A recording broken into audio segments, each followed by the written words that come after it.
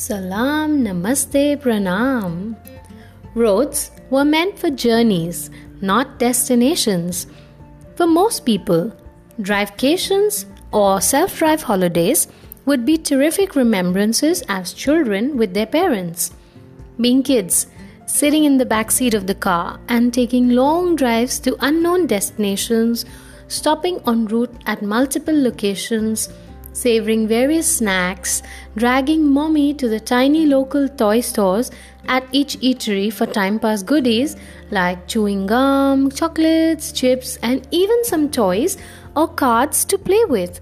And parents would gladly oblige because they did not want the kids to get bored and cranky. As a child, for me, I did travel a lot with my parents. But it was more of trains and flights. Driving holidays were very few and none that I remember clearly. So the joys of drivecations were lesser known till I got married. My husband, being a driving enthusiast, we started the drivecations as early as our honeymoon. It wasn't a joy for me then. It was more of unknown territory and I would be sleeping all through the journey.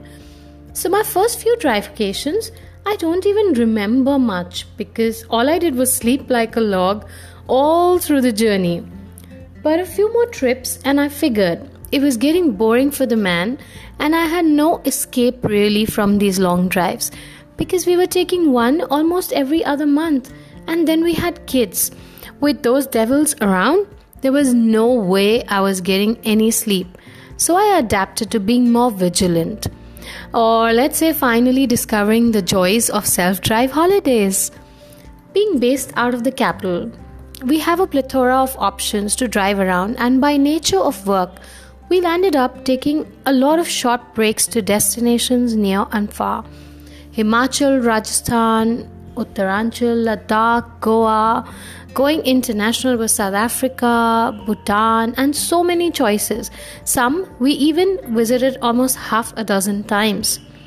Earlier, there used to be route maps and signages which were followed, or the age-old Indian way of asking locals, stopping by at a shop or asking a vendor which is the right route ahead.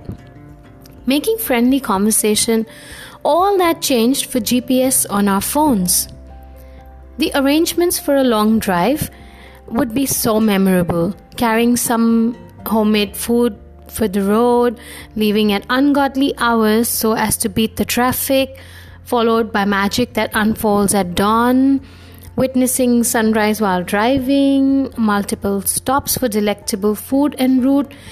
Each town has its own characteristic and peculiarity in fare, making numerable stops to savor them, finding a local juice vendor right outside the fields or fruits fresh off the farm and relish a glass of juice right in the middle of the highway, passing by small towns, running through the mustard fields and taking loads of pictures, listening to music and singing along.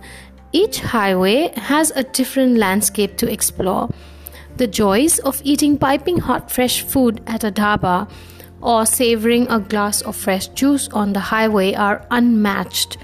The flexibility of being on your own without any timeline to beat, long conversations on life and future, enjoying the journey with your loved ones, no flight to catch, no agenda in mind, just the car and us.